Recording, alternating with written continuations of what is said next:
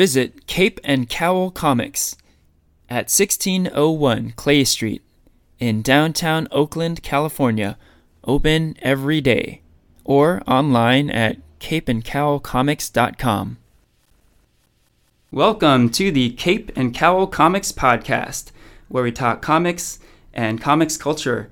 I am Henry Liu, and today I am joined by three very special guests. We have Christopher Alvarez, Hannah Moore, and David Andry, also known as the Ghost Thunder Collective. Yeah?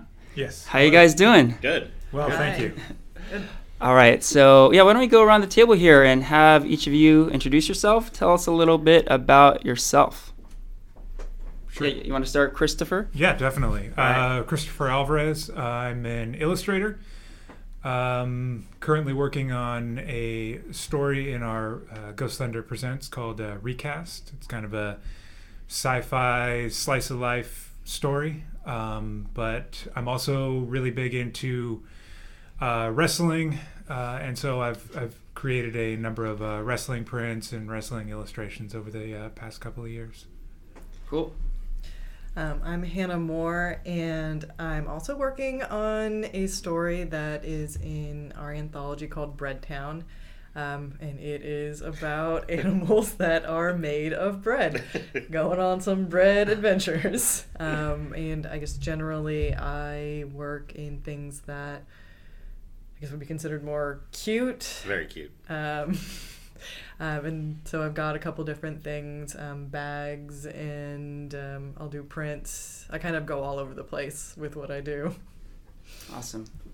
And I'm David Andry. I'm a writer, and so I write all the stories that are in the Ghost Thunder Presents anthology. Plus I have 3 issues of a relationship drama that I've done. It's a kind of an ongoing slice of life series that follows a relationship every kind of 5 years. So it starts at the beginning of the relationship and then checks in every 5 years. So I got 3 issues of that done. I've written short stories and novellas and just kind of write whatever I want to write. Cool.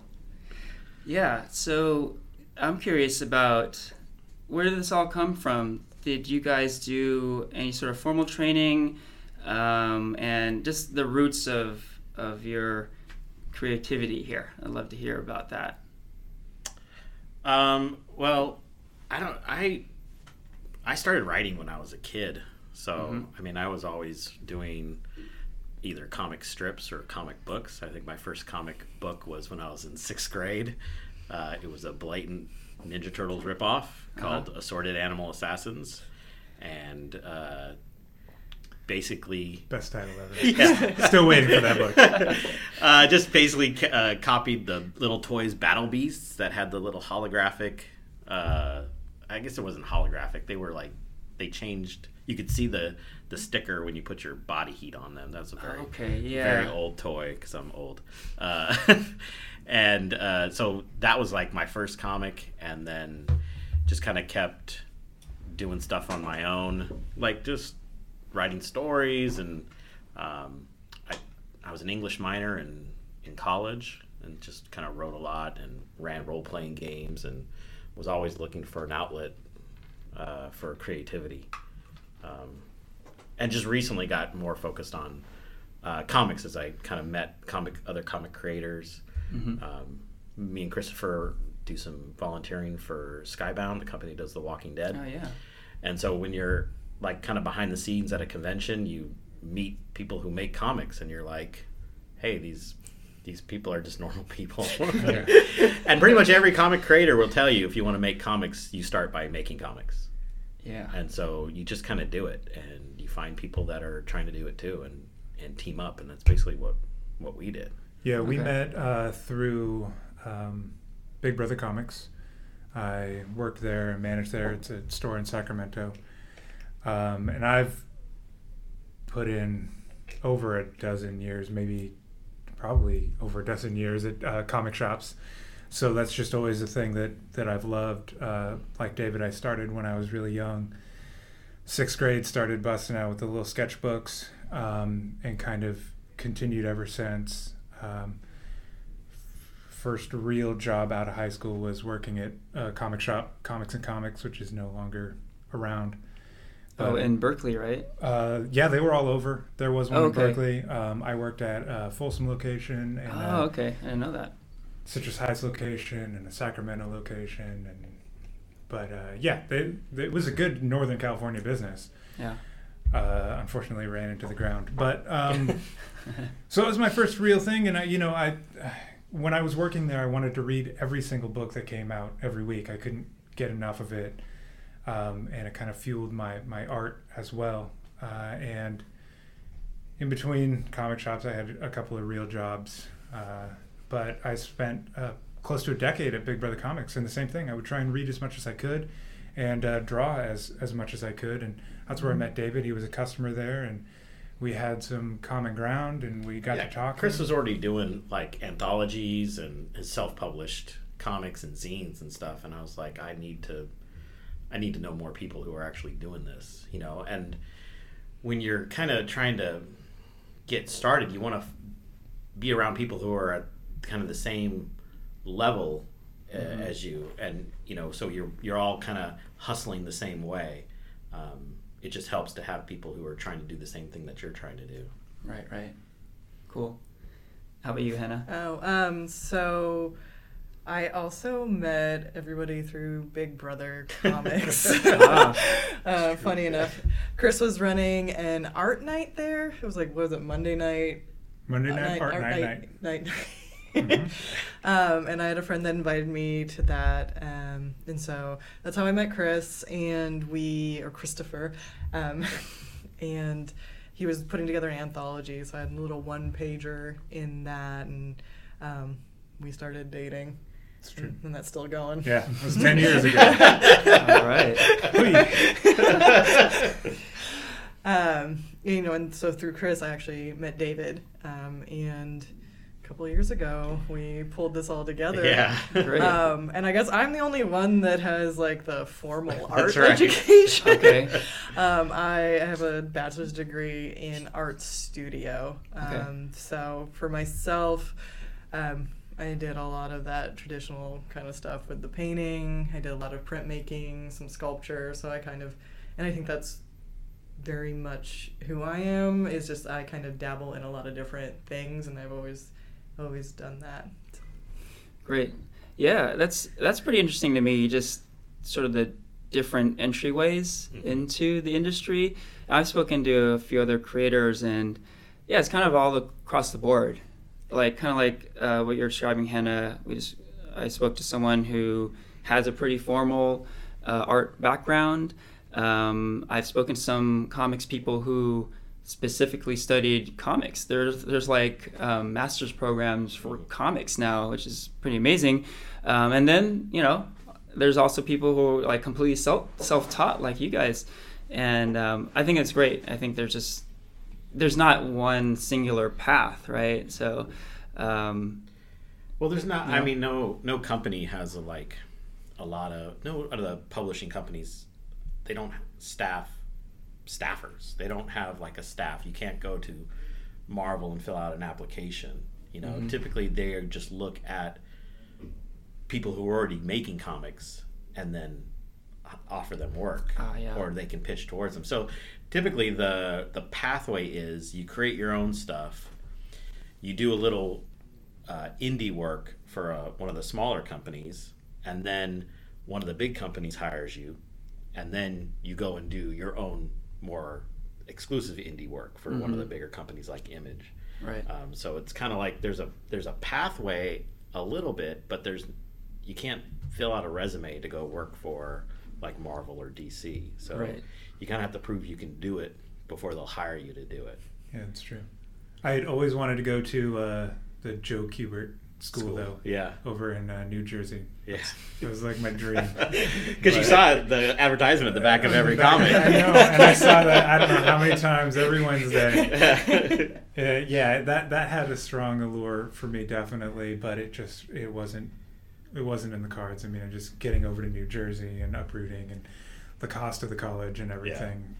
So, just surrounding myself with other creatives has always kind of fueled me, and especially, I mean, when you're talking to other, like, even some of the bigger name comic creators, a lot of them have second jobs. You know, Jim Zub is writing like 4 Marvel books right now, and he's also a full-time professor at an animation college in Canada. I mean, and there's a couple of writers who are practicing lawyers, and, you know, it's a lot of times it has to be kind of your side hustle for a really long time before it even pays for itself. Yeah, it seems like creating comics isn't exactly something you want to do for like a money-making venture. No. Exactly. I mean, it's like a lot of other arts, you know. Yeah. I mean, you do it for the love. You know, there's who knows how many millions of garage bands are out there. Yeah. I'm in one myself, and that's just you play because you enjoy playing and you love it, and that's the same with comics. Yeah, there's really nothing that makes me happier than sitting down and writing, you know, and I don't get that satisfaction from anything else. And I have a very rewarding regular job and good relationships, good friendships, and I just love to sit at the computer and write. Awesome. Yeah, I think comics in particular, like even the creators who have reached, you know, the highest level of achievements, like someone like Jack Kirby, you would think, oh, this guy, he had to have been set for life, but he had all kinds of financial issues in his career, you know, being like just due to the way, you know, the big publishers work, you know, the creators don't own their creations, right? So all these movies are making like zillions of dollars. The actual creators aren't necessarily making tons of money off of these creations, right? Yeah. So, that's true. I mean, that's why there's a big allure to Image Comics. And other and that was the genesis of Image Comics. You know, it was the biggest. That was a time when comics were huge, and you could actually make money in comics. That's when we should have. Should have been born like 20 years earlier. Well, the thing is, I mean, I was 16, 17, somewhere around there. People were getting hired at 16 and 17. It was ridiculous. It was ridiculous. You could just chicken scratch. I went to a convention, met Mark Silvestri, and my friend handed him his portfolio, and people got hired at those things and made a ton of money. I know.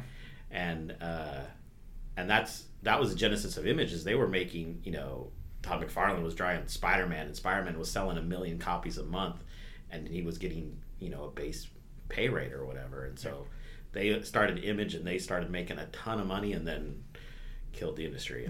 That's true. That's where we live. I think there's a resurgence now in the industry, and I think, you know, movies obviously do help a bit. There's never, in all the times that I was working at a shop, though, if an Avengers movie came out, we never sold more copies of the Avengers. It doesn't really work that way, but it does help to kind of broaden the mainstream appeal of comics and get, you know, more kids into comic shops, certainly, which is where I think all of us probably started. As far as like creativity right now, it's definitely a golden age. I mean, you can there's so many excellent comics out there right now from so many different companies, and a lot of this stuff is getting optioned for TV and movies, just because people it's easier to sell something if you have something in your hand that looks like the thing you're going to make. You know, if you hand someone a comic and say, we want to make a TV show out of this, that's a lot easier than trying just to pitch a concept. So a lot of companies now and creators now are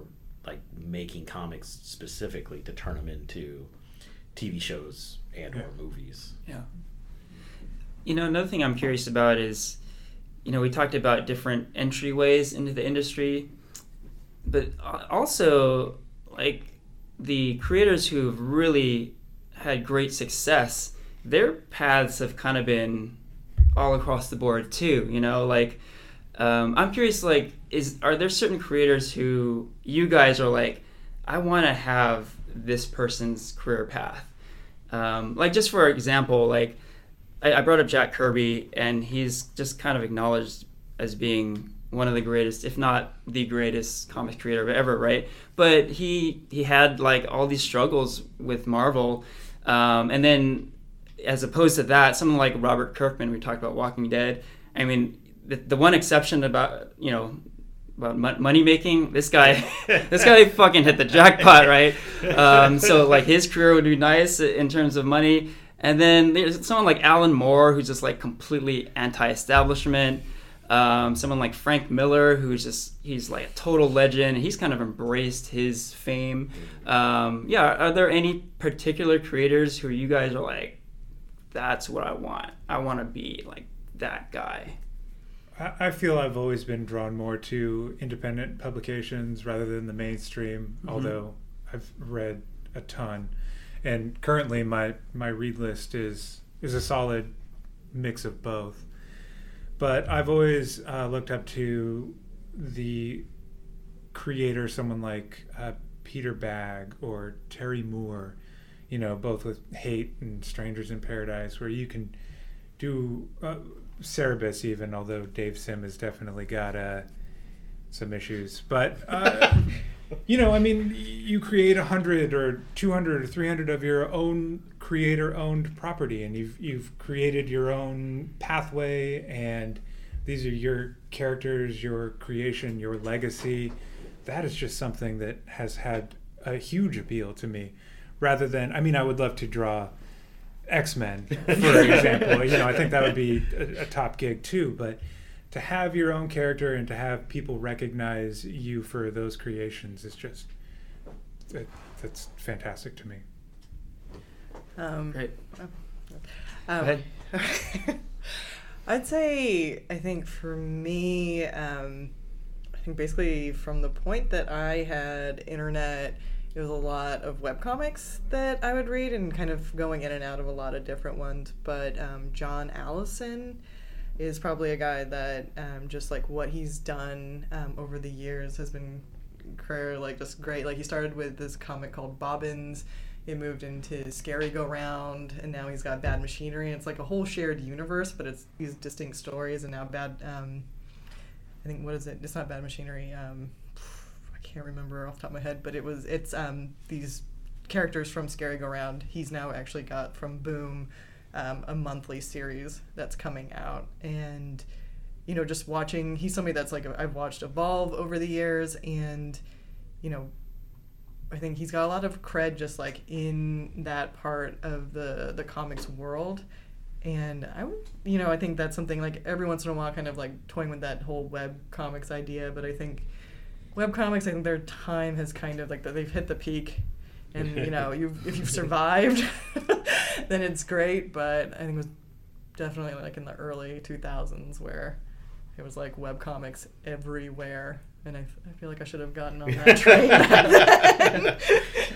then. And I'm very similar. I never, even when I was a kid making up stories, I never made up a Spider-Man story or an X-Men story. I always made up my own stories. If someone handed me if Marvel said, "Hey, you want to write a Cloak and Dagger series?" Yeah, I would jump on that. But I definitely see myself creating my own characters and making my own stories, and I like the independent creatives. I think much more. I don't ever think about what kind of Batman story I would tell or anything like that. So I have a lot. It'd be a good one though. Yeah, it would be awesome. It would be awesome. Yeah. It sounds like y'all are kind of in the camp of just having that creative freedom, right? To be able to tell the stories you want to tell and do art however you want to do it, right? Without really any restrictions. Yeah, definitely. Yeah, for sure. Yeah, that's awesome. Yeah, I like to get a lot down on a page even before I let someone read. Kind of the Stephen King model of kind of creating in a vacuum almost, where you're your first reader and you just get it all down and let it sit for a while before even let somebody read it. And then because as soon as someone starts making comments about what you've written, they said, "Oh man, I really like that character," it influences what your thought process kind of going forward. Right. Working with editors and things like that can be, for me, a little challenging, because it's like I'm a pleaser, so if someone says they like something, I want to do that more. Yeah, that's really interesting to me, just the process. when you're like, I hear comics writers write scripts, like even before there's any sort of artwork, any thumbnailing or anything like that. Do you do that, David? Yeah, I do what's called full script. And so what that is basically like a storyboard for a movie plus the script. Mm-hmm. So it would be, I can't draw, so it's all description. So basically you break it down page and panel. So page 1, panel 1, this is what you're going to see. I'll even describe camera angles. This is a close-up shot, this is a long shot. It's at a, basically like an overhead flying shot from really far away. And then you write exactly what happens in the scene and then any dialogue that happens. And I'll do the entire comic before, I don't even know what the comic is a lot of times until I actually start to write it. Because I'll do a really thorough outline. Basically, this happens, this happens, this happens, this happens, and I'll pre-write all my dialogue and then go back and start to script it. So it's basically my second draft is my first draft of my script. Okay. And then once you're done with that, you give it to the artist. And I always, at the beginning of my script, say, feel free to change anything. Because the artist definitely can see things differently and usually better than I can. And they know what their strengths and weaknesses are. And they know, composition-wise, what's going to look better on a page. I may describe something and in my head it looks right because I'm seeing it more like a movie. And they have to see it more like stills. Mm-hmm. So I always give my artists the opportunity to change everything, make suggestions, and try to be real collaborative when it comes to the actual production of the art part. But yeah, I'll do a full script. I enjoy the way that you write your scripts out. They're very, very much like a film script. Yeah. So it's easy to see in your head what's going on, because there is no one way in which a writer writes a comic. I mean, you get not quite as granular as some other people. Yeah. Alan Moore will write, I think, every single thing, every piece of clothing that's on someone. His Watchmen scripts were supposedly like 4 pages long for each page. Right. Wow. But there are people that will give, a very basic description of what happens on the page in the dialogue. Yeah. And it's for the artist to figure out how many panels it'll take to convey that, any sort of camera angles or shots. Yeah. And there's Marvel style, which is not many people use anymore, but it's basically a plot of what happens. The artist draws it all, and then the writer comes back and writes the dialogue in. I can't work. That's bananas. But there isn't one right way to do it, or any set guidelines for these kinds of things. Yeah. So. Mm-hmm. And a lot of times, if it's like a fight scene or something, I'll say make it look cool, because sometimes the artist you do because artists big fight scene. Yeah. Okay.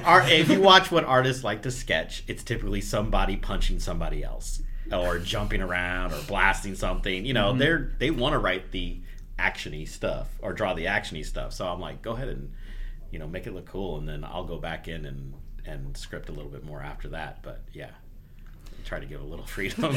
Yeah, cool. And then Hannah and Christopher, on your end, the illustrator side of things, what about your process? Like, because I've heard the same thing where comics writers, they all kind of have a different approach, but same thing on the artist side, right? Mm-hmm. What are especially now with the advent of digital, a lot of artists are putting their stuff out there in a lot of different ways. So I'd love to hear some specifics about what you guys do. Well, I don't. I use digital to composite things together and to clean up, but I still actually just draw pencil and pen, and doing it that way. I guess just starting off, a lot of it is just doing like little thumbnails and just kind of sketching out what the characters are going to kind of look like, with like David's script. If he's saying that a character is falling down, I'll kind of do that, like draw that particular character falling down and maybe some different angles and try to figure out what I like, what I think is going to look good, or some angle that I'm like, I can't draw this at all, so we're just going to avoid that entirely. and kind of, some thumbnails, sketching, figuring out what the background is, how everybody's going to fit into a panel. Because what we have is this, it's like 4 panels to a page. Yeah. So it's actually a fairly narrow space to work in. Yeah. And there's panels where there's 4 characters inside this narrow panel. So trying to figure out how to, if they're all supposed to be in there, how do I make them fit? And then going on to doing like the final things. And I work, and I've always worked kind of small. So I think my full pages are pretty close to the size of what they are actually printed at. So, and my style is not super detailed. It's very bold lines and that kind of thing. So that's how I work it out.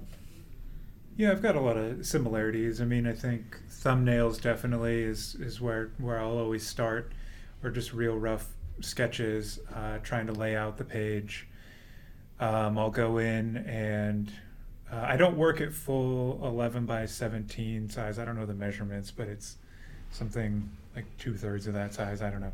That size to me is too daunting. I'm too detail oriented to fill up that amount of space. If there's white space, Chris wants to fill it. Yeah, exactly. So I had to learn. He really needs to work on a 5x7. Shrinking down the size.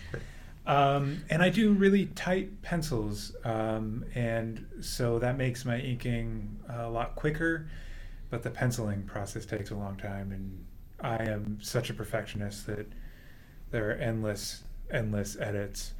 So now I've actually taken to drawing I don't blow up the thumbnails, but I use the thumbnails, I grid out the page, I draw it, and then I'll put another page on top. And use my light box, and I'll ink over it, and that way everything stays clean, because it's kind of a mess underneath, and I sometimes I can't even make sense of it. And then I'll scan it in, go into Photoshop, and in the case of a recast, I've been adding some tones and cleanup, and I will letter the book on my own too, if given the opportunity. So I'll take it from zero to finish. That's the thing to remember about comics, and this is why you need like a community kind of to do comics, is it's really hard to do it by yourself. You have to have a lot of different skills. So you got to know Photoshop, you got to be able to create a document that you can send to a printer if you're printing it out. You have to be able to write it, you have to be able to draw it, you have to be able to letter it, you got to be able to color it. Very few people do it all by themselves. So if any interest in getting into comics, find friends, find people that are doing it too, because I mean, it's there's no way I couldn't produce a single comic without Chris's help and Hannah's help and other friends' help, and paying people to letter it, and all the different layers that it takes to make a comic book. It's crazy. And one of the reasons we started Ghost Thunder was to push each other, to constantly essentially nag each other to get work done and to stay productive, and it's worked. I mean, we've been doing this now for 3 years, and we've created a number of things, which is fantastic, and I think all of our skill sets have grown, and we kind of keep getting more and more ambitious as time goes on too. Don't start with your 100 issue epic story that you've been cooking up for the last 20 years, because it's too much. You have to start baby steps. So my first story was a relationship story that I wanted to write after I was going through my divorce, and it was kind of therapy. And then, we've gotten bigger and bolder with each kind of step. So you kind of grow with it as you're doing it more and more. But you definitely need help. I'm pretty impressed by all of your guys' process for essentially, doing it self-taught. Like, what were your steps in terms of just learning how to do this? Is it simply just doing it, or are there actually some resources you use to learn? There's a lot of resources. A lot of comic creators are really awesome people for the most part, and they're very approachable. And a lot of people have resources online. They'll post their scripts online, so you can see what a comic script physically looks like. Artists post their processes a lot, so you can see how they go from, concept sketch to thumbnail to breaking down panels to, finishing the page. So I definitely looked on people's websites. I mentioned him already, Jim Zub. He did Skull Kickers, and he writes Uncanny Avengers and things like that for Marvel right now. He would always post stuff on his Tumblr and stuff, and he has a Patreon page right now where you can download all of his full scripts and look at all of his notes and everything, and it's really good to see how someone else works. It's not going to be exactly how you work, but it's good to know what these things are supposed to look like. And I started entering contests and things like that, and they would send you you would look at a template for like what the script should look like. And that, just going through that and kind of practicing the forms and the language of comics, that helped me a lot. I started young, and I just started drawing what I saw, and I think that's the way that most comic artists that I've met started as well. I mean, it was the 90s, and it was the heyday of comics, and it was Jim Lee and it was Rob Liefeld, and those were my go-tos back in the day. And I would just look at a Rob Liefeld drawing, and I would just draw that Rob Liefeld drawing. I would straight up just draw exactly what he drew. And I would fill sketchbooks with that kind of thing, whatever art appealed to me at that time. And over time, you say, oh, okay, so this is how a shoulder fits, and an arm moves, and oh, this is what a happy face looks like. And you just kind of start making your own little style, you kind of create your own style over time. And I took some art classes. I took some life drawing classes. I think those were incredibly helpful to me. But yeah, continuing to do it. Most of the artists I've seen that post stuff say you need to learn the rules before you can break the rules. Oh yeah, right? definitely. So you need to learn what a car looks like, and how you draw a car before you draw your car. Yes. You gotta know how to mold and change the rules so it still looks like the thing you want it to look like, but it is in your style. Like if you look at Christopher's prints, he does a couple of wrestling prints, and there's 24 wrestlers on there. 100% in Christopher's style. Every single person knows that's Christopher's style. But also, every single person who's a wrestling fan can come up and identify each wrestler that's in that print. Okay? And they don't... I mean, it's his style, but it's also that person. And that's pretty impressive that you can develop your own style that they look totally different than they actually look in real life, but every single wrestling fan can identify almost with 100% accuracy every wrestler that's on every single print. I appreciate that. I appreciate the kind words. Also, all the wrestling fans out there for keeping up on it. But I feel that I worked backwards a little bit. I've always been more taken with style. And so I really worked to, take my influences and create something that I'm just happy with. I don't know. Everybody says I have a style. To me, it's the way that I draw. So I don't see it. I guess it's my style, but it's just the way that I put things together in my head. And then I kind of later had to learn the fundamentals. Right. Not the best way to do it. That's what a hand looks like. Yeah. Hey, speaking of those wrestling prints, that's basically what drew me to your guys' table. So we had met at the Alternative Press Expo in San Jose last year. And I just saw, Christopher, I saw your wrestling prints on your table, and I was like, that's pretty fucking cool. So it kind of drew me in, and we got to talking. But it seems like you have a bit of a fascination with pro wrestling, yeah? A little bit. You want to talk about that a bit? Yeah, I mean, I've been on again, off again. I think that's every single wrestling fan. There's good times and bad times.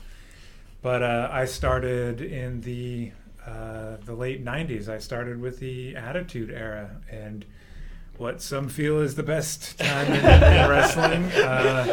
So I kind of came in at the tail end of the golden age, and so I had an appreciation for Hogan and Savage, but it really did start with the Attitude Era, and everyone there in that time was such a character, you know? I mean, sure there were stereotypes, and certainly racial stereotypes that shouldn't have existed, wouldn't exist now, but And divas. and yeah, half naked divas, but it really appealed to me in the same way that comics did.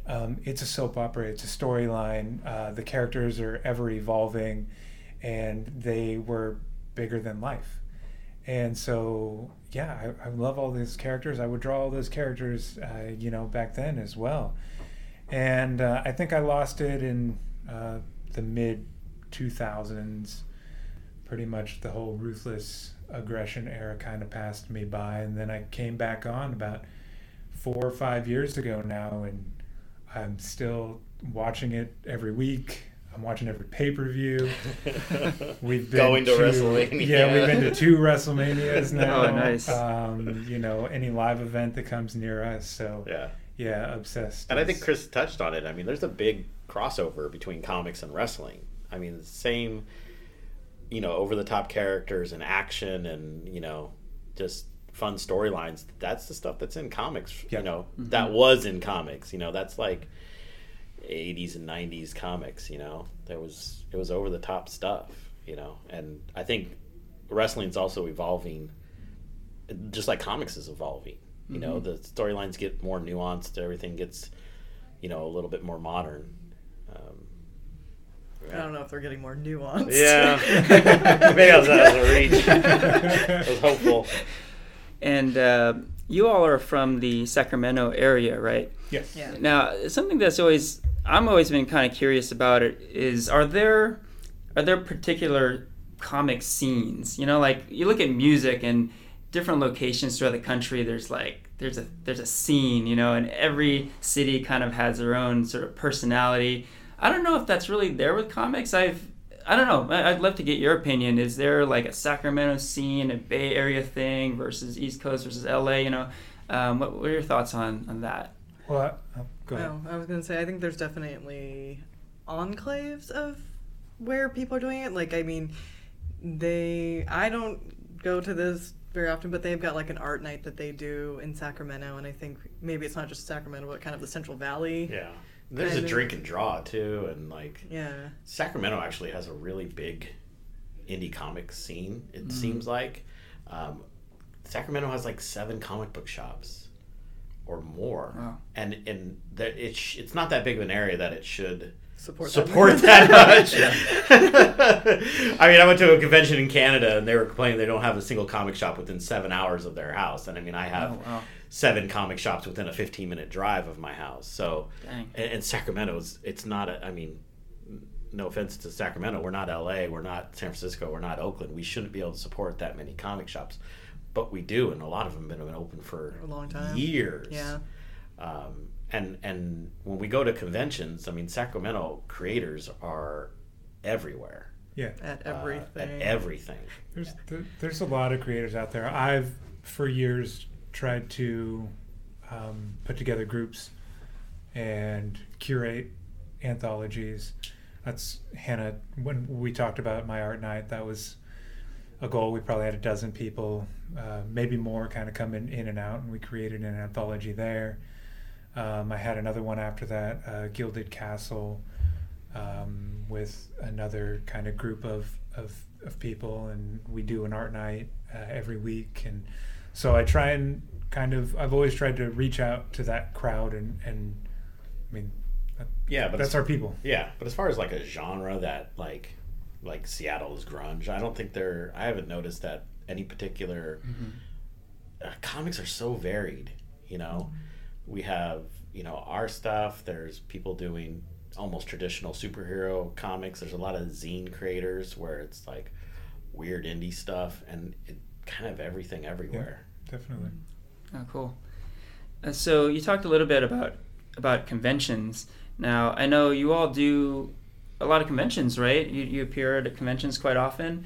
Tell us about that. I know a good number of people who listen to the show are attendees at conventions, but I'd love to get the perspective from the other side of the table. What's going to conventions like for you guys? Well, we just did. We did the Free Comic Book Day at Empire's Comics in Sacramento, but before that was Silicon Valley in San Jose, and I'll say that after these couple of years, we're really good at putting up our booth really quickly. Oh, nice. I think that's definitely something over the years we've really honed, is just getting that setup done and being able to present all of our things. Since we are kind of varied, we've got different stuff going on, and being able to show that, and also being able to adapt what we're showing to different size tables, because it's like every convention is like, you have 3 feet, you've got 6 feet, you have 8 feet. You never really know what it's going to look like until you get there. Yeah, and the conventions are all about, I don't want to say validation, but I'm going to go ahead and say validation. It's not, I mean, we're never going to get rich off of the stuff we're doing at conventions. We're hoping to cover our costs for the most part. If you spend $5 on a comic, we thank you very much, because that's awesome. That lets us get, dinner that night without losing our shirts. Because they can be, I mean, it's expensive. If you go to a convention in San Jose, you're paying for a hotel room, you're paying for a booth, you're paying for your gas, you're paying for your food. And you've already paid to create prints and comic books and pay artists and stuff. So we've already lost a ton of money before we show up. So it's not about the money, but if we get a fan that comes back, like at Ape or Silicon Valley, and they were there the year before, and they're all, oh man, I bought this print last year, and I love it, and I want to get the next one. Or I bought this comic last year, it was so great. I had a guy tell me that I wrote his life. I'm like, that's awesome. And he bought the next comic in the series. That's the reward for kind of sitting down and pulling something out of your brain and putting it down on a piece of paper. That someone else goes, that was awesome, that thing that you did. And it's validation that you don't really get in any other way in your life. No one else loves you. No one else loves me like my people who read my comic book. They are a lot. They are a lot of work. A lot of work. And like David said, I mean, there's a lot of upfront costs to it. We probably did at least a dozen to 15 in a year, and we tried the shotgun approach and tried every single con that we could get into. And we did that a couple of years, and we tried to narrow down our list to what we do make a slight profit on. And unfortunately, we can't because there are hotel costs, there are travel costs, and we can't do every con like we would like to do. And a lot of times, it's not so much too about if we made money, is if we had a good experience. Yes, certainly. And you have a good experience if people are engaged and they want to come up and talk to you about your stuff, and they say, wow, that's cool, and at least are somewhat open to it and not walking by your booth as quickly as possible to get to the next Deadpool print. Or a hot dog. Or a hot dog. Or, you walk around with a $6 nacho and you don't buy my $5 comic book. I kind of hate you.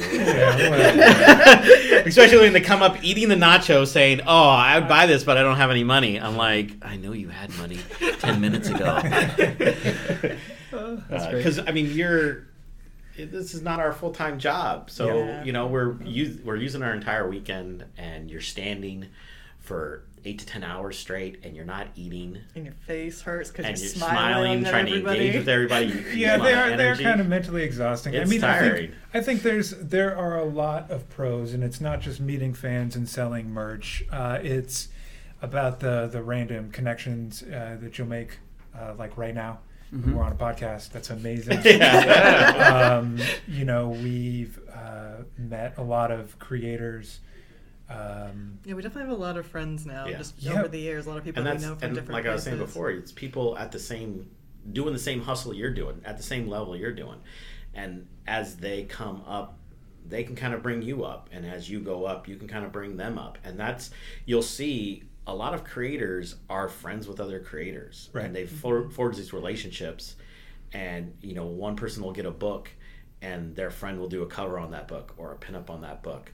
Or they'll need a artist for something, and they'll talk to their friends. You form friendships and business connections and collaborators that you want to work with. You're like, God, I love your stuff. I'd love to do something with you. And they're like, well, I love your stuff. I'd love to do something with you. And for us, focusing on the Northern California conventions, it's a family when you get there. You wave at everybody, everybody, you've seen them at a dozen other cons, and so it's just a lot of fun. That's great.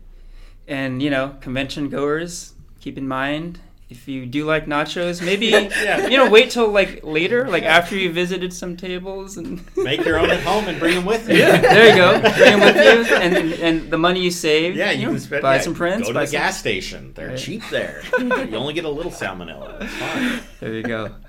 Okay, and I just want to say, your guys' work is awesome. It's super cool. You guys are talented as hell. And I'd love to let people know how to check your stuff out. Let's give some plugs. Well, you can go to our website, www.ghostthunder.com. It's ghost and then a thunder and then a dot and a com. We're active on Twitter the most, and we have an Instagram and Facebook pages. It's _ Ghost Thunder for Twitter and _ Ghost Thunder for Instagram.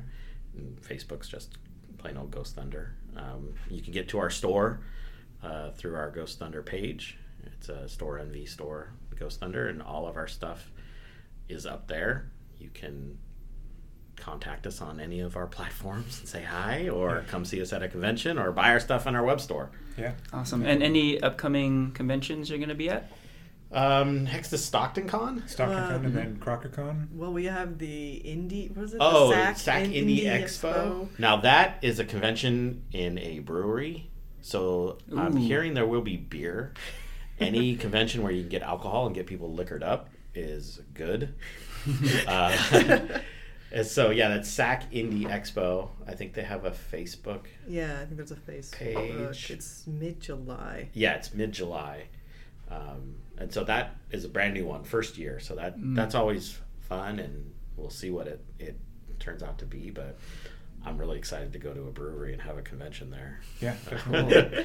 And it almost sounds like if there's a Northern California comic convention, chances are you will be there. There's a decent chance. So look for these guys. We're definitely trying to branch out next year too. We're looking at Portland and headed down to LA. Oh wow! Yeah. Just it's been a few years. We've done this scene, and we want to start creeping out a little bit. Yeah, We'll and probably we get do one big one. One big one. We'll see how it goes. We're getting more product too, so the potential to cover costs is better.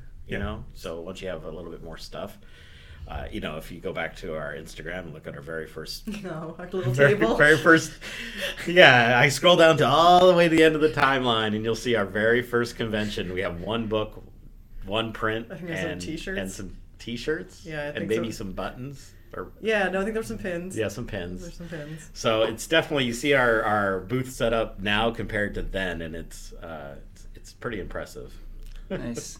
So if you're at a con, look for the Ghost Thunder banner. Yeah. And the comics, I have some comics on Comixology. You can look for under my name. I have a novella on Amazon on the Kindle store, so you can search my name there. And where else I have my crap. Also, real quick, just curious, the name Ghost Thunder. Where did that? We're gonna have to come up with a better story for that, because everyone asked that, and it's our story. Chris's brain. Your brain, and I guess throwing things out. Yeah. And saying that sounds good. That sounds. It does sound cool. It was just something that it was just something that sounded cool. I really think we had a list of words. Yeah. And we just kind of started mashing them together until one combination sounded good. Pearl Jam. Yeah, Pearl Jam. There you go. It's not taken. And then there was Ghost Thunder. Everyone just kind of unanimously agreed on it. Yeah. And I'm not sure. And Chris came up with a cool logo, kind of copying the Ghost from Mario games and stuff. So that kind of became the little mascot for a little while. So there was definitely some video game influences there. Yeah. Okay, I want to thank you all for stopping by. Yeah, thank you for having us. Yeah. And with that, we can wrap up the episode. This is farewell from David, Hannah, Christopher, and Henry.